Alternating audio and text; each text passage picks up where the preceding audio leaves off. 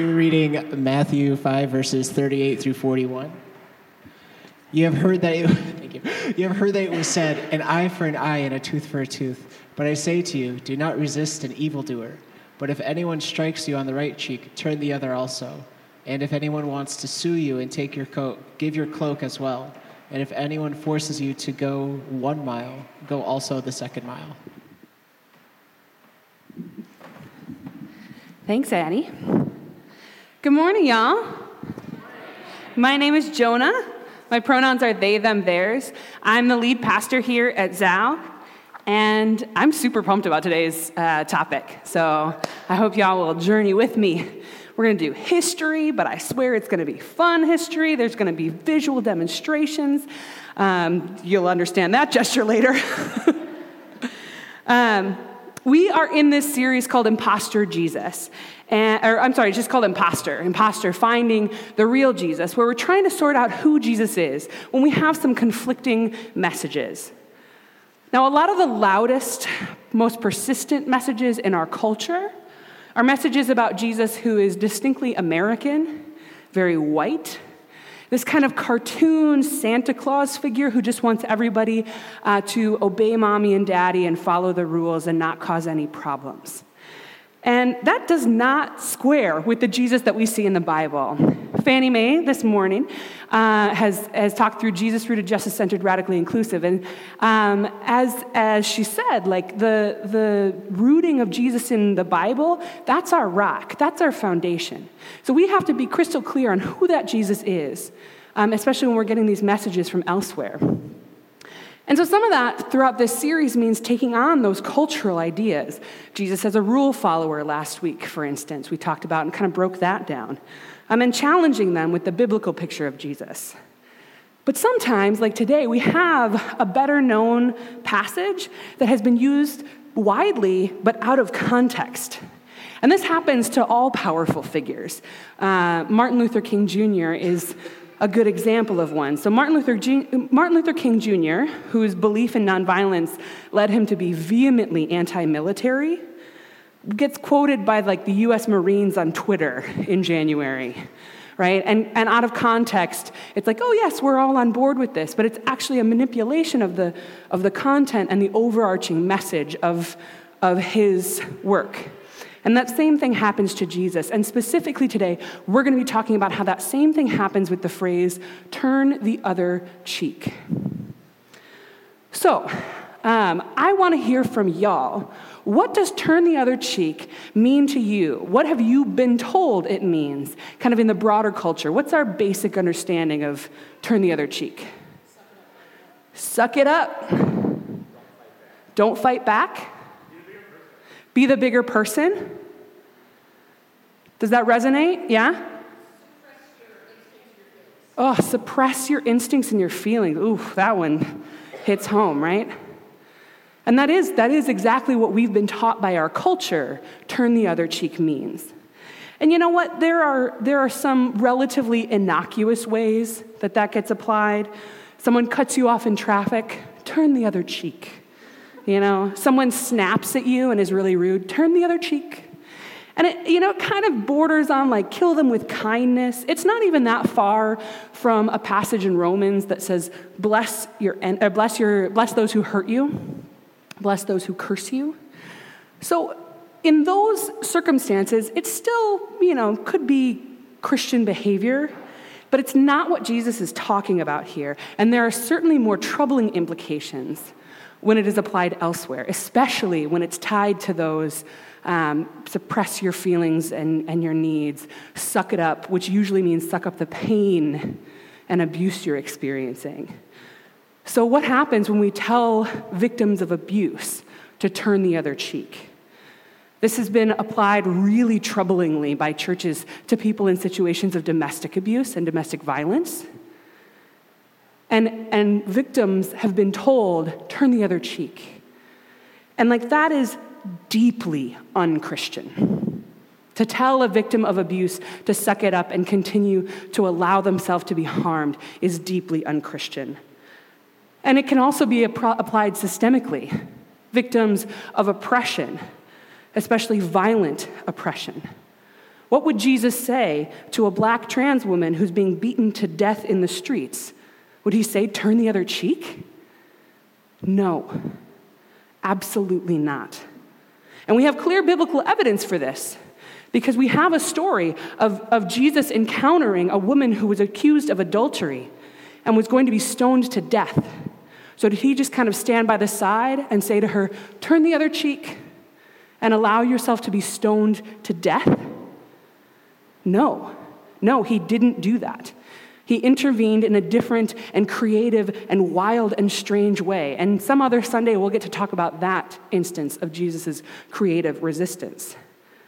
But we see in the Bible that there is no evidence that Jesus means turn the other cheek means be a doormat or allow yourself to be abused, to be victimized by violence. And this standard interpretation, which if you dig a little bit, basically means accept your abuse. It must be wrong. And not only wrong, but when we get something that wrong, it becomes evil. And it perpetrates violence and it allows it to continue. We talk a lot here about trying to interpret the Bible, trying to make sense of this ancient document that has so much context that we're so removed from. And one of the questions that's been really important to me in my study of the Bible, in my interpretation, is whenever I hear an interpretation, whether it's my own or someone else's, I have to ask myself, who benefits? Who benefits from the text being interpreted in this particular way? Because when we say that turn the other cheek means accept your abuse and accept the violence being brought down upon you, status quo structures of oppression, people in power who want to protect their power, that's who that interpretation benefits.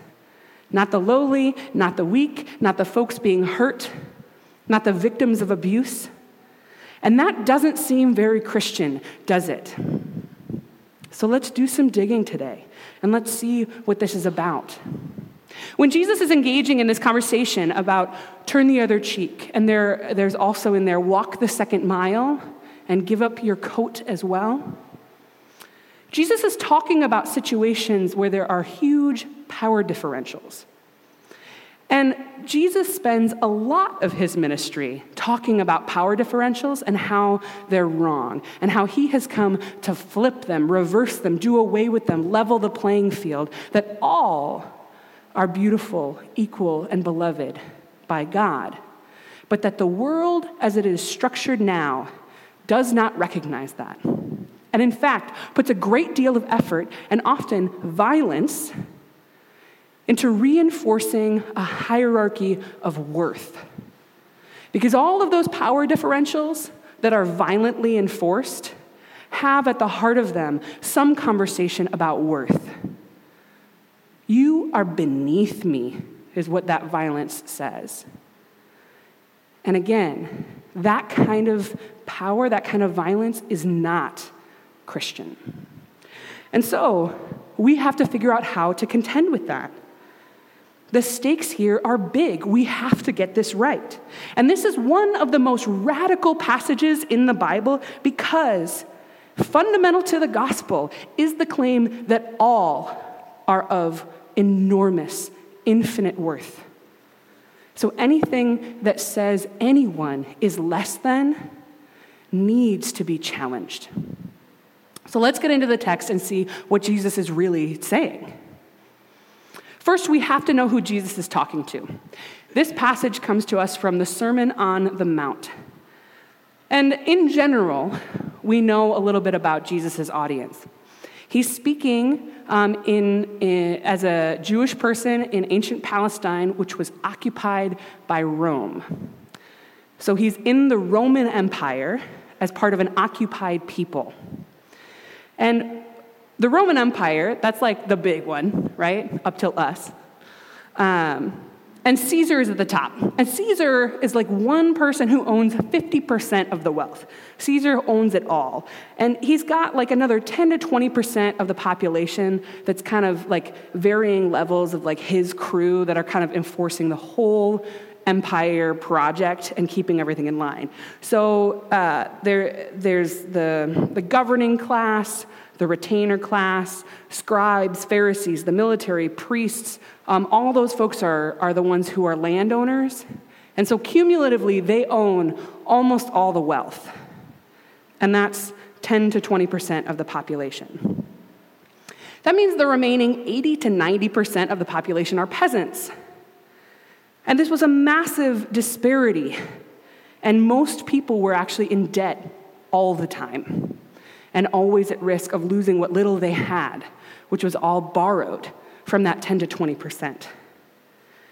They were also, as I mentioned, an occupied people. And the military that they were encountering all the time wasn't their own military. The military wasn't protecting them from others. It was protecting the Roman Empire from them. And so they had this occupying army every day reminding them that they were less than Romans. This is Jesus' audience. Jesus is speaking to the peasants. These are his people.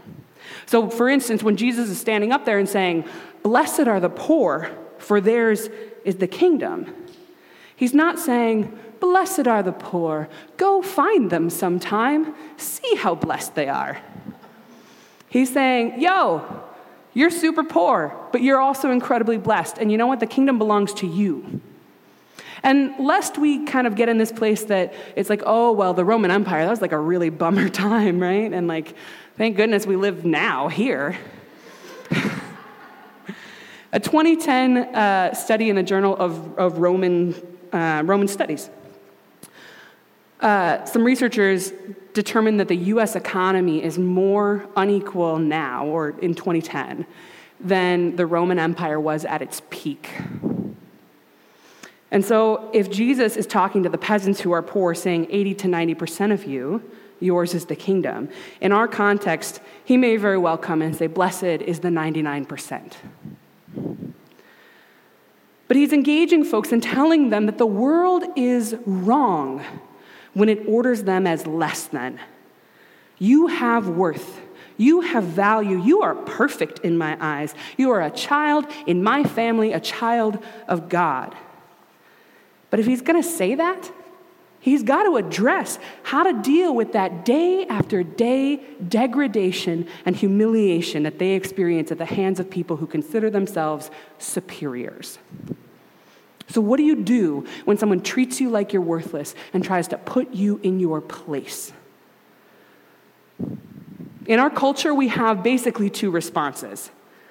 We can be violent, we can retaliate, we can hate the person who is trying to subdue us. We can try and fight back in the way that they're fighting us. Or we can submit and say, you know what, you're right. I am worthless. I do feel worthless.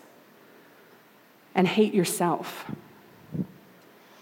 Walter Wink, who wrote the book Jesus and Nonviolence, a lot of today's sermon is based on this tiny little book. So if you want to investigate that further, you can borrow my copy. Walter Wink compares this to fight or flight. And actually, I think that flight one might even be more akin to freeze, right? So somebody tries to subdue you, somebody tries to put you in your place violently or otherwise. And our instincts that we've been trained in our community about have been either to just fight back, which usually doesn't end well for us, or to freeze and be like, you're right, I'm worthless. And that doesn't end well for us either. So who benefits when those are our only two options? Who benefits when we fight violence with violence of the same nature?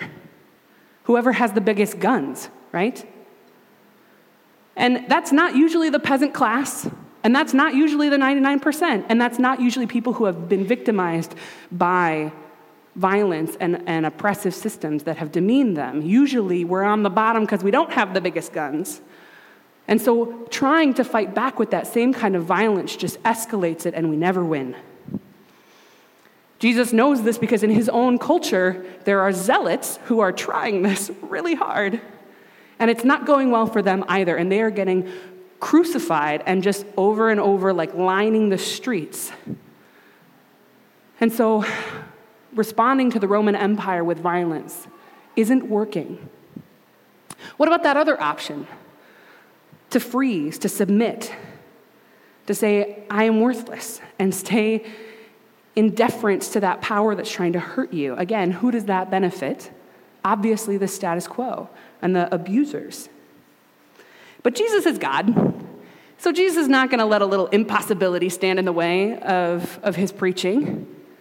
Jesus doesn't actually stop at this narrative that we've been given that there are only two options here. Wink calls it the third way, Jesus' third way. So exactly what he says here, we're going to break down, and this is where we're going to get the fun history lessons. So Jesus says, you've heard it said, an eye for an eye and a tooth for a tooth. But I tell you, do not resist an evildoer. It sounds like he's on team submit, right? Do not resist an evildoer? Yikes. But that's actually a translation issue. Wink talks about it, writes about it saying this. When the court translators working in the hire of King James chose to translate this Hebrew word, or this Greek word I don't know how to say, as resist not evil, they were doing something more than rendering Greek into English. They were translating nonviolent resistance into docility. And that's one of the things that we have to be really careful of is who benefits from the way our texts are translated? Who had the power in order to put this down on a paper? Not all of us have the resources to be able to learn ancient Greek. So we have to count on one another and count on scholars who can do that work for us.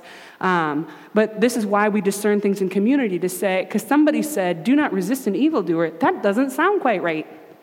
And started looking into it and saying, hey, wait a minute, it was actually the king's people who translated it this way. I can see why they would want it to say that, but I sure don't.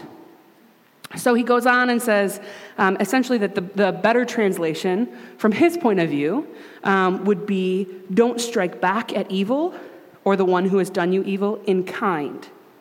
Or, do not retaliate against violence with violence. And he gives lots of evidence about how that particular word was used to describe military conflicts and to describe a clash of violence.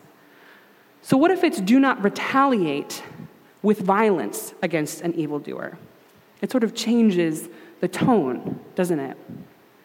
And then Jesus gives three very specific examples that make almost no sense in our context. So we're going to talk through them. The first one, turn the other cheek. This is our most favorite. This is the one that's like easiest to kind of imagine. But we have to go back again to who Jesus was talking to, because this context matters so, so much. He's talking to peasants, the underclass. And he says something incredibly specific, which is when someone strikes you on the right cheek with their right hand, presumably. So if someone strikes you on the right cheek. Now that doesn't mean anything to us. We're like, oh, he's adding flavor. But striking somebody on the right cheek actually meant something particular. You see, in Jesus' culture, you couldn't do stuff with your left hand. It had to do with like bathroom stuff and purity codes and stuff like that, sanitary practices. So you didn't do anything with your left hand. And in fact, in the Qumran, if you gestured with your left hand, you had to do 10 days of penance. So you weren't about to hit anybody with your left hand, which meant that you'd be hitting somebody with your right hand, and if you hit them on the right cheek, you're backhanding them. So if you backhand somebody, that's sending a very specific message. What message does that send? I'm not going to repeat that, but that is accurate. You are my underling. You are worthless. Get in line. Get in your place. Stop acting up. It is such a demeaning act to backhand someone. If you hit a peer, let's say you punched or like open palm slapped a peer in this culture, this stratified culture, you would have a small fine. If you backhanded a peer, the fine was 100 times more. You could not do that to somebody who was your equal, but you could do it for free to somebody who was considered beneath you. And in that context, in that culture, that meant that any master could hit a slave that way. Any Roman could hit any Jew that way. A husband could hit a wife that way. Any man could hit any woman that way. Parents could hit their children that way. And who is Jesus talking to? Jesus is talking to Jewish peasants, slaves, women. He's talking to people getting hit, not doing the hitting. Though, of course, in a stratified culture, there's going to be overlap there, right? With intersecting identities of oppression and power. So he says, when someone hits you in this way, turn and offer them the left cheek. Again, this is very specific. It's not just offer the other cheek. It's offer your left cheek. And so to give you a better sense of what that means, I'm going to ask Charlie to come up so I can hit him in the face.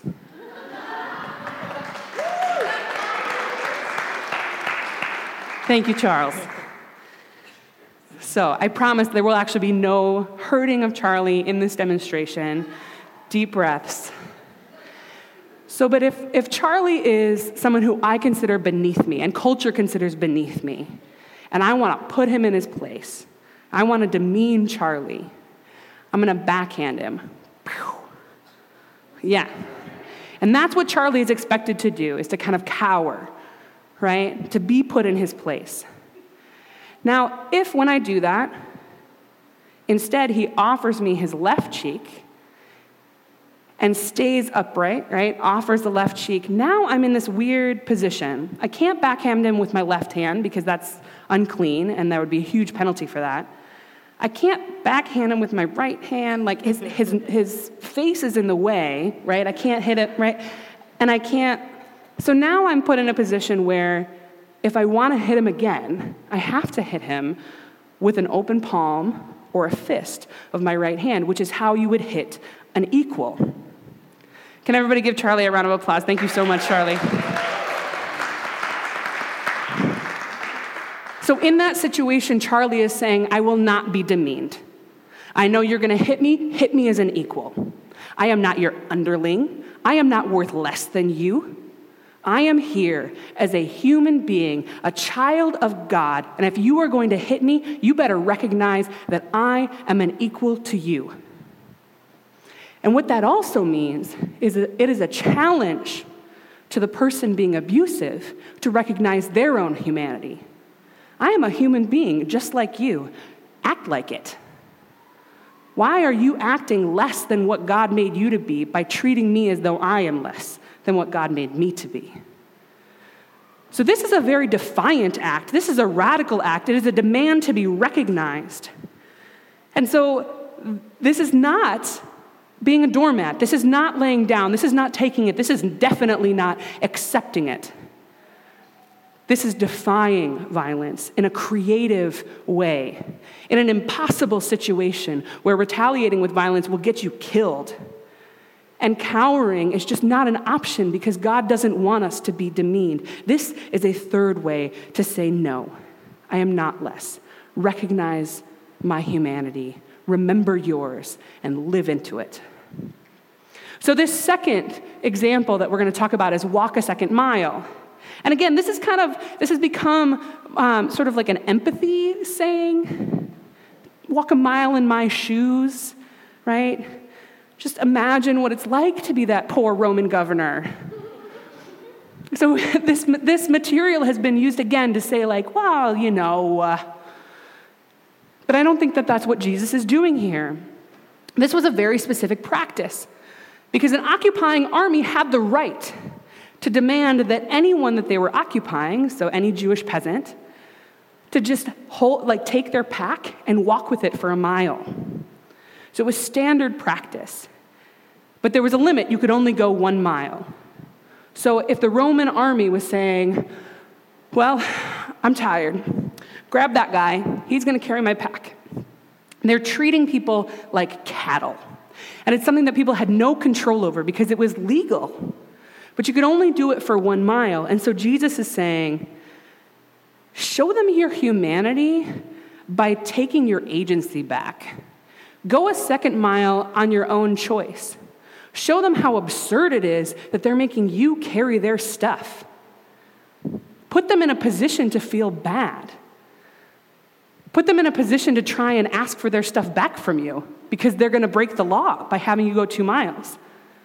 Take it back into your own hands. Take back your dignity and your humanity.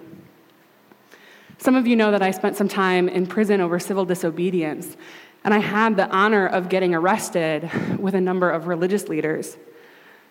Luis Barrios is an Episcopalian priest, and I'll never forget one of the stories that he told as we were being detained. It had come up that he had been arrested more than once, and so he told us about the time of his first arrest. He was 13, living in Puerto Rico, where he's from, and his Catholic priest had invited him to trespass onto the military base there. And he was like, well, I'm going to get arrested. And this Catholic priest said to him, Luis, you are poor, you are dark-skinned, they are going to find a way to arrest you anyway. Do it on your own terms, for your own reasons, and don't ever allow them to hold that threat over your head again. And so he did. As a kid, he got arrested as an act of political defiance. And he understood what the terms of that were, and he came through to the other side. And then, before he got to me, where we also got arrested for trespassing onto a military base, he had been arrested more than 50 times, all his own choice, all on his own terms for his own purposes. Luis had taken back his own choice, agency, and dignity, and declared his humanity and his purposes. It was an act of defiance to walk a 2nd mile, to demand to be recognized. And this 3rd example we have of giving your cloak in court. This is the most confusing, I think, for our culture, but I think that it's more of a wardrobe issue than a theology one, because we don't do like the coat-cloak situation. But basically, at this point, you had 2 garments you were wearing. Your coat was your inner garment, and your cloak was your outer garment. And we're talking about debt here. So as I mentioned before, most of the people that Jesus was talking to would have been in debt or in fear of debt all the time. That meant that they often defaulted, which usually had to do with the weather and how the crops were doing. So they had no control over that either. And so when they were defaulting, they were getting dragged into court. And usually, if they were very poor, the only thing they had left to put up for collateral was their cloak, their outer garment.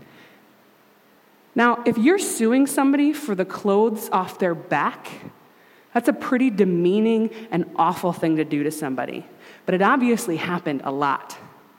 So Jesus says, when someone is suing you for your cloak, for the coat off your back, give them your coat as well.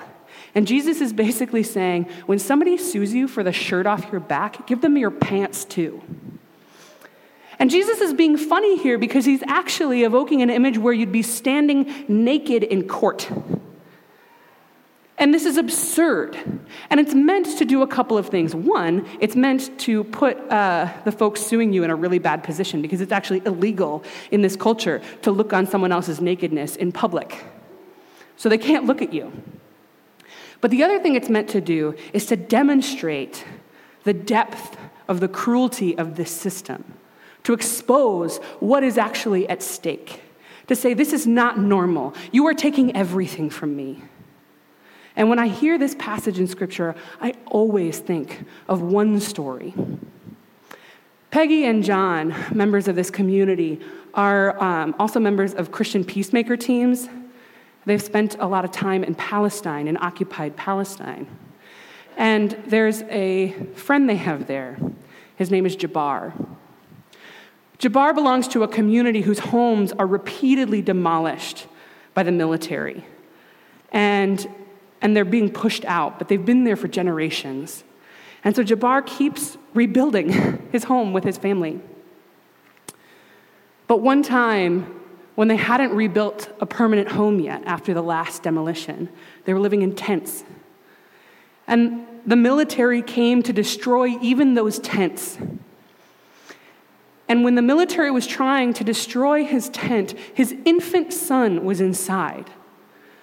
And so he ran into the tent and he grabbed his son and he came out to the military officer and shoved his son into the officer's arms and said, "If you're going to take our home, take my baby too. Because where am I going to raise him?" He was charged with assault with a baby. Because it was this absurd situation, and they were like, how do we even make sense of this? And he ended up in court dealing with this charge of assault with a baby. And the judge, hearing this story, just dropped it all and said, "Go. Because what do you do? What else can you do except be invited again into your own humanity and say, this cannot stand. This is no way for us to be to one another." So this theater of the absurd that we are asked to participate in is about exposing cruelty by drawing attention to our humanity. Recognize my humanity and yours. I will not submit to your abuse, to your demeaning behavior. I will not tell you that I am worthless. I will not react with violence. I will not demean you. It's not demeaning to you to do this either. It's actually honoring you, inviting you to act as who you are, a beloved child of God, because your behavior does not reflect that when you are being an abuser. And this is hard. This is really, really hard stuff. This is not an easy answer. Turn the other cheek in this context is not simple, it's not hard, and it's not without suffering. And we see this play out in our world today. We see people capturing on video violence of police officers gunning down unarmed black folks in the streets. And that cry, Black Lives Matter, at some level, saying that, having to say that, is absurd. This is theater of the absurd. But we do, to point out that the abuse of a system that criminalizes and violates black bodies is not Christian, is not right. It demeans people. And so it calls out the worth. And it says, black folks are worthy, are beloved children of God. And the systems and people that target them are not acting like beloved children of God. Black lives matter. This is the creative resistance. And no, it doesn't always work immediately. And also, it moves people and it reclaims dignity. This invitation into nonviolent creative resistance, this is what fueled the civil rights movement in our country. It's what fueled Gandhi's work, that same spirit of exposing cruelty and inhumane behavior, but it doesn't come without cost. And it's often the cost of the pain of victims being put on display. Austin Hartke recently spoke in our community in Wisconsin, and he's a scholar who does work on trans identity. And he was talking about the passage where Jesus, after having been risen, comes to his disciples. And Thomas is having a hard time believing. He's like, I don't get it. And Jesus says, "Here, stick your hand in my wounds. See the pain that I've been through, feel it." And Thomas believes. And then after that, Jesus says, "Blessed are those who do not see and yet believe." This is not the ideal way. God would not want us to have to expose our pain in order to gain dignity and freedom. Blessed are those who do not see our pain, who don't have to have our pain on display and yet see us as fully human. But while we are in this broken world, instead of fighting back with violence, instead of submitting to evil, this creative third way of resistance, this reclaiming of our humanity and dignity, this is the power that God offers us to have a third way through. Love your enemies is a radical and transformative and healing teaching, but it is hard. So I want to ask you, has anyone ever told you you were worthless? Are there people, are there systems, are there institutions in your life that deny your leadership, your humanity, your wholeness, your perfection, because of the color of your skin, because of your gender, because of your orientation, because of your legal status? Are there people in your life that treat you as less than just because? What do you do about it? What are you going to do about it?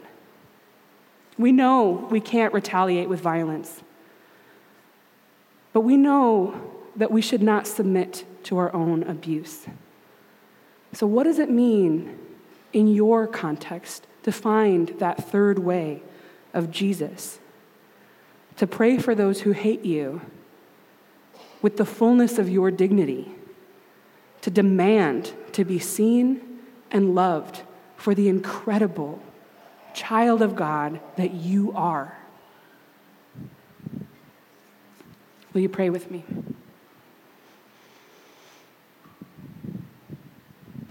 God of resistance, God of subversion, God of hard teachings, please be with us as we struggle to internalize the power you have given us, the humanity you have given us. God, we long to be fully human. We long to be free from abuse. And God, we will not let the world lead us astray into violence or into self-hatred. So God, show us that third way. Inspire us into creative resistance. Call us back to our humanity and make us whole. Amen.